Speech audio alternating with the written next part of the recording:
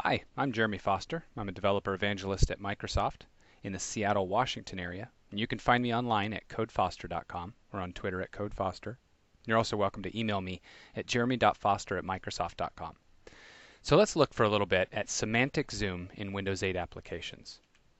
In case you haven't seen it, semantic zoom is just a different view of the same list of data that you're looking at, as opposed to optical zoom, which changes the scale of the image that you're looking at. However, semantic zoom is really a logical change in the view of a list of data that helps the user to expand their scope logically and orient themselves, or jump to a piece of data that may be buried in too much data in the list that they're currently looking at. So instead of the user having to scroll, say, 12 pages in order to find the data that they're looking at, they can semantically zoom out and find the data that they're looking for on the first page. Now, what we're going to do today in order to implement semantic zoom is we're going to create a semantic zoom control with two list views inside of it. And then for each of those list views, we're going to add their templates, and we're going to add and bind all of their data, and then we're going to define the styles. And that's really it. Semantic zoom is quite easy to implement. So let's go ahead and get started. I'm actually going to jump right into a project here. We're going to create a new project from scratch. This is a JavaScript Windows Metro style application, and it's the blank project template that we're going to start with. We'll just call this blank app. Actually, let's call it semantic zoom. There we go. And we're working in Visual Studio Express here. This is the free version of Visual Studio 2012. This one's in release candidate, but it will remain free even after it goes to RTM.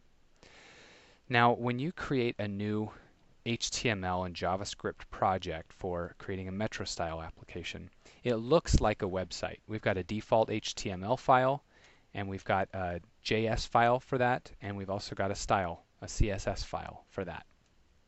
And we're going to need to, on the HTML file, define some markup for the lists and for our semantic zoom. And then we're going to go behind that to the JS file, and we're going to implement and bind our data. And then we're going to style it just a little bit so that the semantic zoom list actually looks correct, and that'll be it. So let's start with the default.html. Now I'm going to go off screen to grab some elements so that you don't have to watch me type them.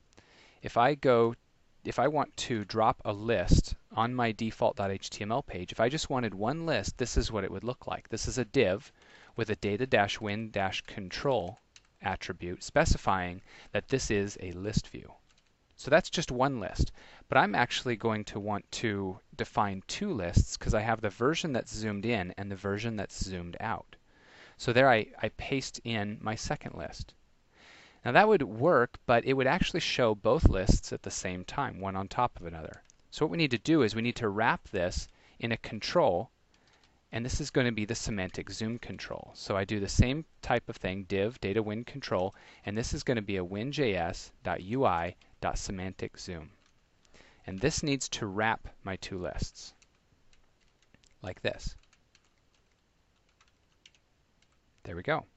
This is semantic zoom control's sole responsibility is to switch between one list and the other.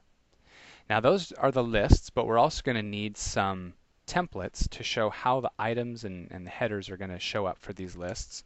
So we'll paste those up here, and then I'll describe what those are for. The first is the header template. This is only for the zoomed in list. And then the next is the item template for that zoomed in list. So this defines the headers and the items for the zoomed in list. And then there's a template for the items of the zoomed out list. And these are pretty simple templates. This one is just the category name for the header. This one is a div that has an image and then the name of the item. And then for the zoomed out control, it's really just a div that has the category, the name of the category for that individual group. This one I've actually given a class because we're going to style that with the CSS, so we want access to that to define the style for it. And this is all you need for the markup. This is all we're going to be putting on the HTML file. So we're ready to move on to the default.js file. Now the default.js file has some code already written in it And that code is for the lifecycle management for our app. This is what happens whenever the app wakes up from suspension or termination, and this is what happens when it gets suspended or terminated. But what we want is we actually want to write a method that's going to fire whenever the DOM is ready. So we're going to create an onReady function. That looks something like this. And in that onReady function, this is where we're going to define our data and where we're going to bind that data to the lists. So the data that I have is a list of, it's an array. You can see that it's an array because it begins with a square brace. And it's just a list of tourist attractions on the island of Kauai. So for each of these attractions, we have a category, a name first, and then a category, and then a location, which side of the island it's on, and then a URL that points to the image for the item, and then finally a description. This is more data than we're going to use, but this is just some data that I already had. Now, that defines the array, but we're going to need something a little bit fancier than an array if we're going to actually bind to it and have it be observable, have it be a dynamic binding. So here's what we do. We create for ourselves an attraction list. This attraction list is a new binding list, and it's created from the attractions array, so it already contains all of those attractions as entries. Then we create a attractions list that's grouped, and it's grouped by calling the create grouped on the attractions list. And create grouped is asking us for two functions. The first is a function that tells it how to get the key, the category key that we're going to use to define that group. And the second is just how does it build the group itself. This is what the data that's going to be behind the header template in our list. So we've got that. Next, what we need to do is we need to bind our individual lists to this data. And here's that. So this is the zoomed in list, and this is the zoomed out list. For the zoomed in list, we need to, first of all, access the win control of the DOM element, because we don't want just the DOM element, we want the strong typed control. And we're going to set four properties: the item data source, group data source, the item header, and the item template and the group header template. We set those four things, and then for the zoomed out list, we don't have groups in the zoomed out list. They themselves are groups. So we're just going to define the item data source, and as you can see, this is defined to be our groups, and then the item template. So we've got that. Let's go ahead and run this and see what we've got so far. I'm going to run this on my local machine, and at first it doesn't format my pictures correctly, so I'm going to build my project, and then I'm going to run that again. There we go. Now I've got a list view that is just one row, and so it's moving everything out to the right to kind of exaggerate my point. You can see that I've got a coastline category, a few items that are within that category or that group, and then we have a space, and then we have our next group. So we have all these groups all the way down to the end, and the last one is the waterfall. Now, if I use a pinch zoom gesture on a touch screen, or if I don't have a touch screen, I can just hold down Control on the keyboard and scroll my mouse back. You can see that I get an animation that takes me from one list to the other. This one fades out and falls off, and then the zoomed out list appears. Now this one doesn't look too pretty so far, so we're going to style that a little bit, but the concept is there, and it's exactly what we asked for. So what I'm going to do here is I'm going to grab a style that I've already created, and in my default CSS file, I'll just paste that style. This is for the CS-category.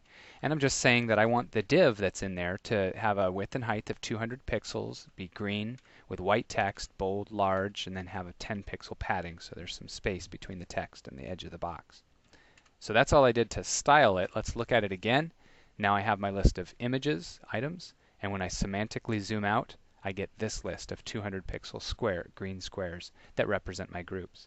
So now, even if I am on the very first group of my list and I want to get all the way to the end to waterfalls, remember this could be a lot longer, I semantically zoom out and then I can click on waterfall and I'm taken directly to it.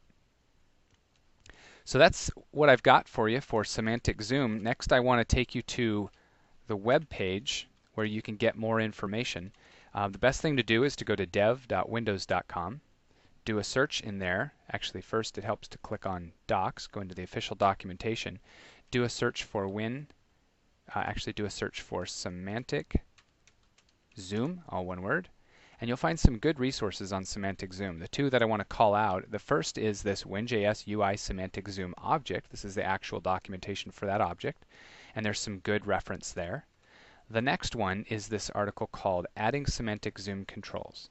And this one expands on it a little bit and gives you a quick start for adding semantic zoom. The example is some fruit elements, and it walks you all the way through it. So this is a really good example if you want to run through another tutorial. So that's it. In not too many steps, we've implemented semantic zoom and added a great feature to our app that's going to make users love it. Remember, if you want more information about this or any of the other development techniques or features in Windows 8, go to dev.windows.com.